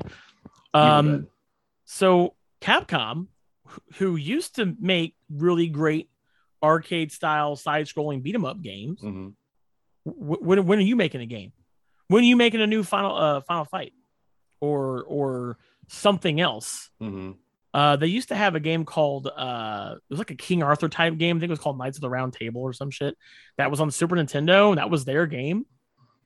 Do something like that. Like bring back a franchise or make something new, because them in that space would be perfect for them. I would love to have them bring back Onimusha. Like, that was their Resident Evil-ish Japanese samurai game series. Yeah. That I would enjoy in between Resident Evil franchise games. Yeah. Those games were really good. Well, on that same note, everybody wants Dino Crisis to come back. They're like, yo. Hell yeah. Dino Crisis was like the non-Resident Evil of its day. Yes. Let's have some more dinosaur hunting. Yeah. I don't know why they don't. Because because here's the thing, man. They're developers, and this is going to go back to what we said at the beginning of the show. They want to just pump out what people buy now. Yeah. They don't want to do the old stuff. I don't know why. Like, resurrect some of these franchises. Yeah. I want Sly Cooper to come back myself. That would be kind of cool. People loved Sly Cooper back in the day. Hell yeah, man. Like, I love those games. Oh yeah. Well, because I'm one of those people that likes to make my own assessments, on whether I like a game or not. But I just will not forget watching X play and Adam Sessler, Sly Cooper, Devious Raccoonus, best game ever. And it was like a constant running joke that he loved that game so much that it stuck in my head. But I will say, like, how could they kill it? That for me personally, I'm looking at the list of all of Capcom's big franchises right now. The one that stands out from this list the most, that I wish they would bring back, that's been like not talked about by Capcom in a long time. Bring back Beautiful Joe, man. Yeah, I forget about that. Go-Go, baby. But yeah. Like, bring that shit back, dude. We've talked about it. I love Sentai. Yeah. Yeah, I would love that. That's another example of a really great kind of action platformer, side scroller. Such a great game, Absolutely. Man. So good. We had we did have a Final Fantasy thing. Oh yeah, that's right. I forgot we hadn't Andrew, talked tell us about the Final about Fantasy stuff, man. What has you excited and bummed about Final Fantasy? Well, so I'm not too. I'm going to be honest. I've not played lots of Final Fantasy. I know this is going to be like a gaming confession here, but turn-based RPGs, generally speaking, don't do too much for me. I'm sure there's exceptions, but just as a concept. So when Final Fantasy 15 came out and they said, hey, here's the new title, and by the way, the combat's going to be real time. I picked it up, haven't beaten it, but I've got it. And from what I can understand, they're taking the same route for 16, which has been announced. And Josh, you might be able to give a better answer on this, but I believe they're also using that sort of mechanic for the Final Fantasy VII remake. Yes, absolutely. And they're gonna do it's an action like hack and slash type. I think they've already got it for the first part, right? Yeah. So you go in and it still triggers battles like in the older Final Fantasies, but when you're running around, it is a real time battle. You're having to pull up your magics menu on the fly or just do your attacks and so it's stuff more like that. So it's like very fast paced. It's like the 7 remake. Yeah. Okay. Yeah. Cool. So at this stream, they've announced that the second part is coming out Christmas 2023, I believe, winter 2023. Yeah. Which, and I think in the meantime, they're also releasing a remake of Crisis Core. Yeah, I want to talk about this. Go ahead. I'll let you talk about my problem with that. Go ahead. Yeah, but so I guess kind of what my as I was saying, as we're preparing for this meeting, and this is something that I've had an issue with ever since they announced when when they announced Final Fantasy VII was going to be remade. I get it. Final Fantasy VII, is a lot of people's would be in their list of top 10 games. I don't know if Josh whether it would have a place on your list, but it's one of the most popular titles in the franchise. Yes. So when they announced that they were going to remake it, from the ground up, it wasn't just going to be, tidying up. It was basically going to be remaking it from scratch, using new engines and new mechanics and everything. I thought, great. No problem with that. But then when they announced that it was going to be in parts, that's when I got a bit concerned. And then when we're at this point now, so I can't remember when did part 1 come out? Was it 2019, 2020? When 2020, I believe. I want to say it was 2020 when it finally came out, because they announced it, and then I was sitting there forever waiting, like, okay, where's my game? Yeah, we waited like a million years for it to come out. Yeah. So it came out, and then it was part 1, and they charged full price for it. So in the UK, it might be £60 or something like that. And I get, I've heard, people say that, it's kind of it's a game in its own right. It's not just a lift and shift. They've massively expanded on the content in the game. Oh, so yeah. It feels like it's got enough content in there to warrant an RPG on its own. Yes. But they're splitting it up, and they're charging full price for it, and so that kind of rubbed me the wrong way. And now that we're waiting, so part 1 came out in 2020. And then they went ahead and they added like an intermission episode, and then they re-released that. And tried to treat it as a new version with Intergrade, I believe it was called. Yes, Intergrade. And then they released the PS5 upgrade, which again costs more money. And now you're getting part 2 3 years after part 1 came out, where again they're going to ask you to drop another $70 or whatever it is. For what is ultimately part of a game. Yes, I know it's a long enough title, but just considering the source material was a single game, the fact that it's being split out and you're going to have to end up paying about $200 over several years for a single game. Yeah, that sort of bums me out. Yeah. So I agree. By the way, so imagine, if you will, when we were all playing our PlayStations 20 years ago. Your mom goes to buy Metal Gear Solid, and it's Metal Gear Solid Disc 1. Disc 2 coming out in 3 years. That's kind of what they're doing here. Yeah. Like, because Final Fantasy VII was what, a 3-disc game? Or was it a 3-disc game? Yeah. 3-disc. So can you imagine, like, if they had done this back then? So this is Final Fantasy VII Disc 1. It's $60. Disc 2 is coming out in 3 months. It's another $60. Without spoiling the actual, because I know you guys haven't actually played it. Remember how when Final Fantasy X came out and then they did Final Fantasy X-2? I've played more those. Like that. This is not a faithful remake of Final Fantasy VII. I've played all the way through Final Fantasy VII Remake. I've beat it. Okay, so we won't spoil it for Andrew then. I have played it. I won't spoil it for Andrew. You know exactly what I'm talking about. This is not a faithful remake of 7.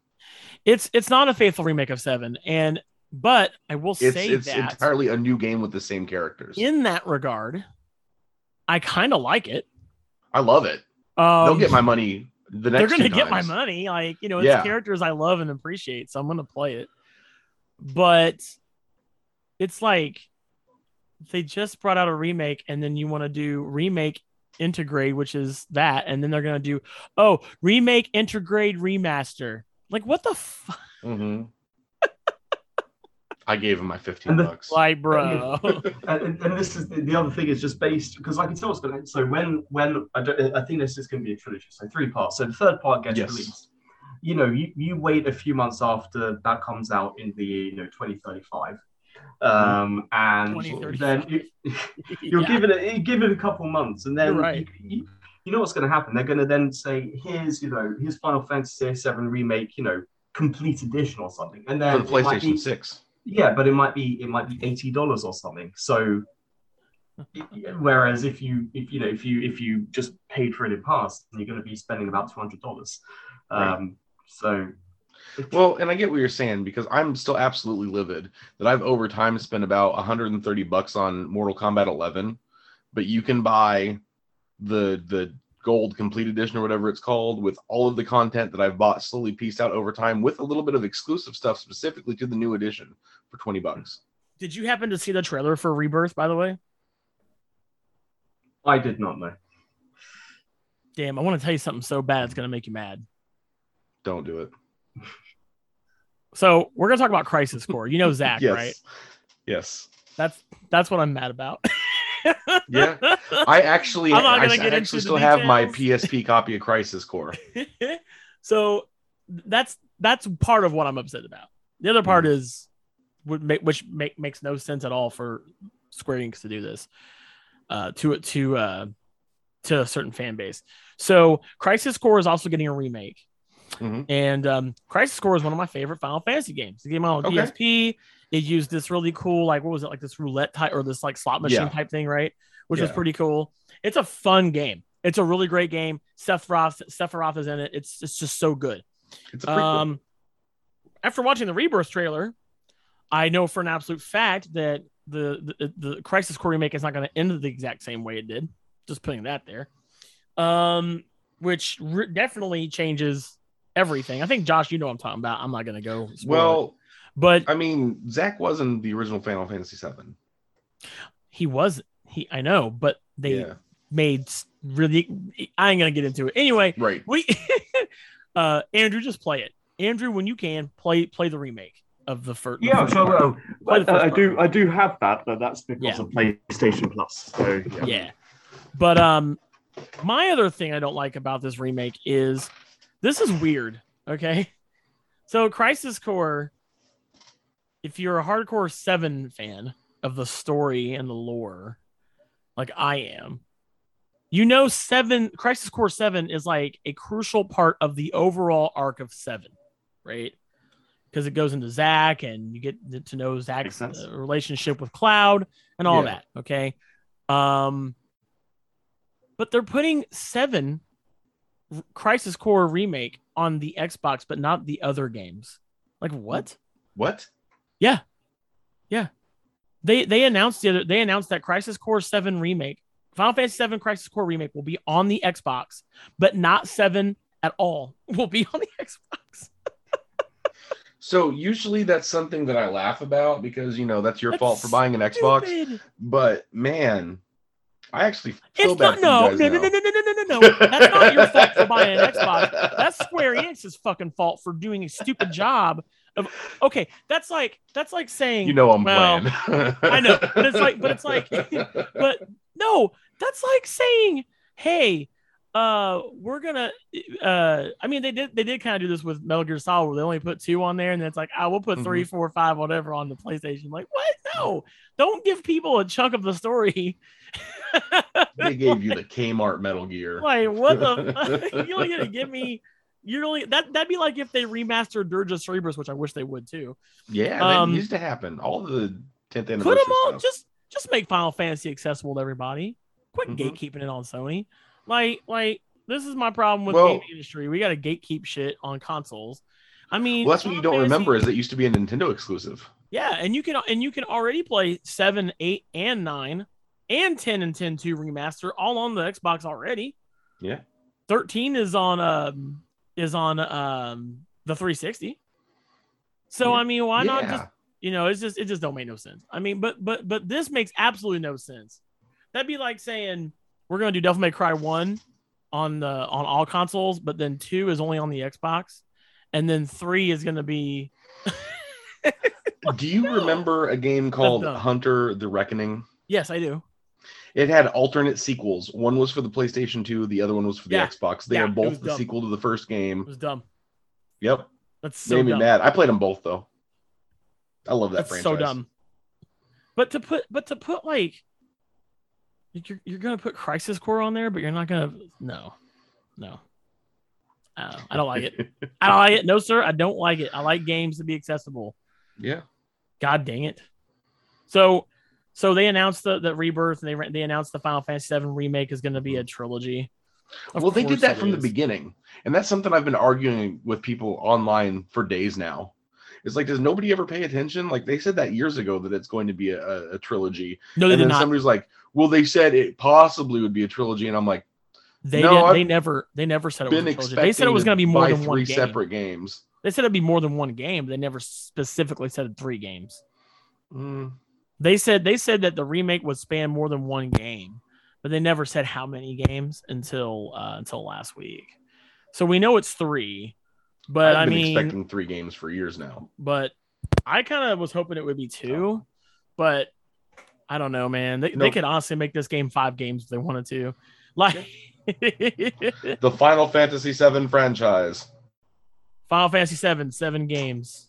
Yeah, that's what it's called. Dude, we're gonna remake as much as your money as possible. Right. Well, and then there's so many other Square Enix games that they've just completely thrown down the drain. Like, does anyone remember The Bouncer other than me? That game was awesome. That was a good game. That was a launch title for the PS2. Yeah, by the way, that game. That was a great game that no one cares about anymore, apparently. Well, and that was one of those things that on the surface it was just like a fun game, but once you really realize that there were so many different things you can do, then you can unlock the fighting game as an extra. There's an unlockable fighting game as an extra within this RPG. Like, holy shit. Yep. # remake The Bouncer. I'm starting it now. But it was and then I know like Microsoft had a showcase. It was weird. It's so weird that Nintendo doesn't do this shit. Mm-hmm. Because I love Nintendo and I want to hear more from Nintendo. I know Sony did a thing, but like they did it before the Game Fest, and I don't think they're doing anything in the month of June, which is really weird. Because they didn't show off God of War, which they still are claiming is coming out this year. I don't think it's coming out this year. I think that game's going to be a shame. Because I really like I said that would be a shame because I really liked the 2018 one. I did too. I really do. They keep saying it's going to come out this year, but like there's been barely any marketing for it this year. And they said like September, October. Well, it's already June. So true. We need you need to amp up the trailers and the gameplay and hype people up for the pre-orders. sort of sounds like an inverse of the Sonic Frontiers situation. Oh God! Where people have actually seen footage and are saying, "Please, for the love of God, delay the game." Yeah, but did you hear about the So there's a bunch of people that have NDAs they had to sign, and they said that there's a reason for that. Apparently. Oh, okay. My theory on that is whatever world Sonic is in, all the residents have been like kidnapped or some shit, and that's why it's so empty. Okay. But they claim in the people that can't say what's going on that there's like, no, trust us, like there's more to meet. There's more than meets the eye to that. Okay. So you've NDA'd like all the good shit, and you just showed us the empty world with all the rails and jumps and coins. Like what? Sure. I don't know if it's like it's kind of like as if they took Sonic and put him in Shadow of the Colossus. And it's like, because that's what that reminds me of. It reminds me, the footage I've seen, it reminds me of a combination of, well, the obvious thing that people are saying is Breath of the Wild, which I get. Yeah. But it also reminds me of Death Stranding, just like the actual like layout of some of the things. It does. Yeah. Yeah. That's and then it kind of goes with the whole kind of isolated thing that you're talking about there, Brian. Yeah, but they said that they can't talk about what they also saw in the game that did not get shown to the public, which I'm surprised hasn't been leaked yet by anybody. But they said that there's a lot more to the game that they just can't show right now. So I don't know what that means, but I'm sure we'll find out sooner or later. But did you guys have anything else you wanted to discuss on this video game episode before we close it off? No, I mean, other than the fact that keep watching our Twitch, guys. Yes. I'm sorry I disappointed. I know you haven't been watching me playing The Quarry because you don't want anything ruined for you. I am now playing The Quarry. So Brian, I finished my first one yesterday. Yeah. I live on our Twitch got all the way through the end of the fucking game without getting anyone killed, just by making good decisions, didn't look anything up, went in completely blind, and then got 2 people killed right at the end, and I'm so mad. Oh no! I was that close to that perfect game trophy. I had a couple of stupid deaths as well, but I'll say no more. But yeah, are you going to be getting all the endings, Josh? All 186 of them? I don't know if I can do There's that. Only I don't 186 endings? Yeah, dude. Yeah. God. I'm definitely going to try to platinum it. Is there an achievement for that?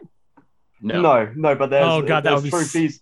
There's trophies or achievements for both ends of the spectrum. Everybody lives, everybody dies. Yeah, I saw that. Yeah. And then there's like keep Caitlyn alive, and I'm like, why her? Of all the characters, why just Caitlyn?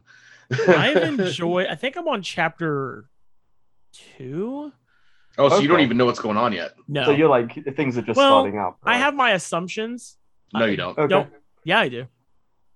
So I'll tell you what I think's going on. Yeah. From what I've played. Also, potential spoilers. Potential spoilers for The Quarry. Yes. But don't tell me if I'm right or wrong. Okay, just don't tell me. Let me speculate. Sure. So I'm at the part where David Arquette's character. Mm-hmm. Don't tell me his name. I don't. I think it's like they call him Mr. Hackett. Yeah. Sure. Yeah. He's like telling the kids to leave because they have to be gone by nighttime. Mm-hmm. And he like makes it a very big point that like they have to leave. So based off what happens in the prologue, where they now I don't know if the decisions are different or if the prologue's the same for everybody, but where the 2 kids go into the basement and the one guy gets like attacked by a creature in there, and then the cop like hits her with a needle and shit. Is that everybody's similar intro? I guess. Yeah. Okay, so my assumption is that the Quarry is a hunting ground for people, and it's werewolves. That's my thing. Okay. Because for me, it's like, why do they have to be gone by nighttime so bad? Don't tell me if I'm right or wrong.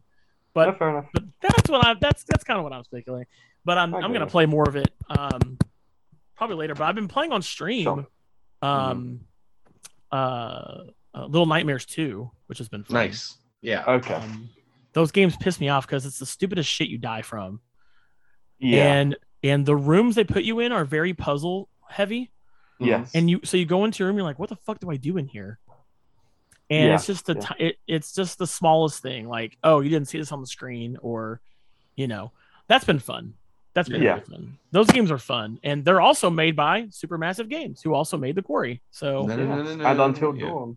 Yeah, and Until Dawn, and they also did the Dark Pictures anthology. Did you guys have you guys played the Dark Pictures anthology? I played Man of Medan. I think that's the first one. I haven't played any of the others since then. You haven't played. Oh, go ahead. I've only played all the way through Man of Medan, but I played I think over half of Little Horrors. I have not played the third game. See, I need to. I've only played Heavy Rain, but I played the shit out of Heavy Rain. So Heavy Rain is Quantic Dream. Yeah, but still same thing. Similar concept. Right. Similar concept. Yeah. Okay, well, my bad. And then I played the shit out of Until Dawn. Yeah, I still need to play the anthology. I'm replaying through Until Dawn because Raven hasn't seen that game. Yeah, sure. And I like Hayden Panettiere from Heroes. I love Heroes. Yeah. Great show. But The Quarry has been, from what I've only played, which I know I've barely scratched the surface of the game, has been dude, like has been the great whole so plot far. of it is so much more complex than you would even think. Oh, and that's what I love about it. I like to hear that. But there's like some random dumb humor in it too. Like you haven't gotten there yet, I don't think. But there's this whole thing where they find this old snack and they sing the theme song from the old snack. And holy shit, that song has been stuck in my head for days. I want to say I love the tutorial videos. Those are so funny. Those are great. You know, there's like, a part where it's like Fallout-esque, Those are funny. They remind me of Fallout. Yeah, the Pip-Boy stuff. Well, like a spoiler free as I can say it. The line of dialogue: "You can't hide from me, you fucker. You're a fucker." That I lost my shit on stream. Like I choked on my water and everything. Like, yeah, dude. But I've always loved those kind of games. I like those better than the Telltale games. Yeah, absolutely. Started on Telltale. Not that the Telltale games are bad. They're good in their own way, but these are more immersive, more interactive. The decisions they feel more like a game. Yeah, as well. That's the thing. And the decisions weigh on you more too. Oh yeah. So because you like going into these games, you're like, okay, I want to save everybody, right? Like I want to save everybody. Right. Like I don't. That's a trophy, dog. That's a thing. Well, I'm not doing it just for the trophy. I just want to do that because that's a thing, right? I want to make these characters. I want to get them through the whole thing they're going through. Right. Well, see, I wanted to do it to flex.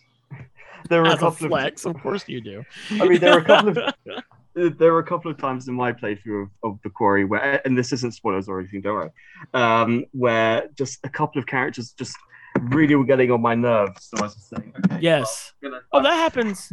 That happened in Until Dawn too. Yeah, no, it does. Yeah, I think that's the point. I don't think the characters are all meant to be likable. I think they're meant to sort of be kind of annoying or get on your nerves or get on each other's nerves. And there might be characters that you do like, and characters that might not treat them the nicest. Where you're sort of like, well, I've got it in for you then, even though, I will be doing. That's something. Oh, go ahead. Game I'm gonna try to save everybody, but dude, my second playthrough, they're gonna die, bro. I'm gonna try to get them killed so many times. Like I'm not gonna do the QTEs right or anything. See what happens and shit. Well, so I don't know if you know this, but you get 3 lives, so you get 3 chances to retry. You do. I haven't failed the QTE yet, so I didn't know. So I was I got a text and was checking my phone. It was one of those like, if you don't shoot now, you die. And shit.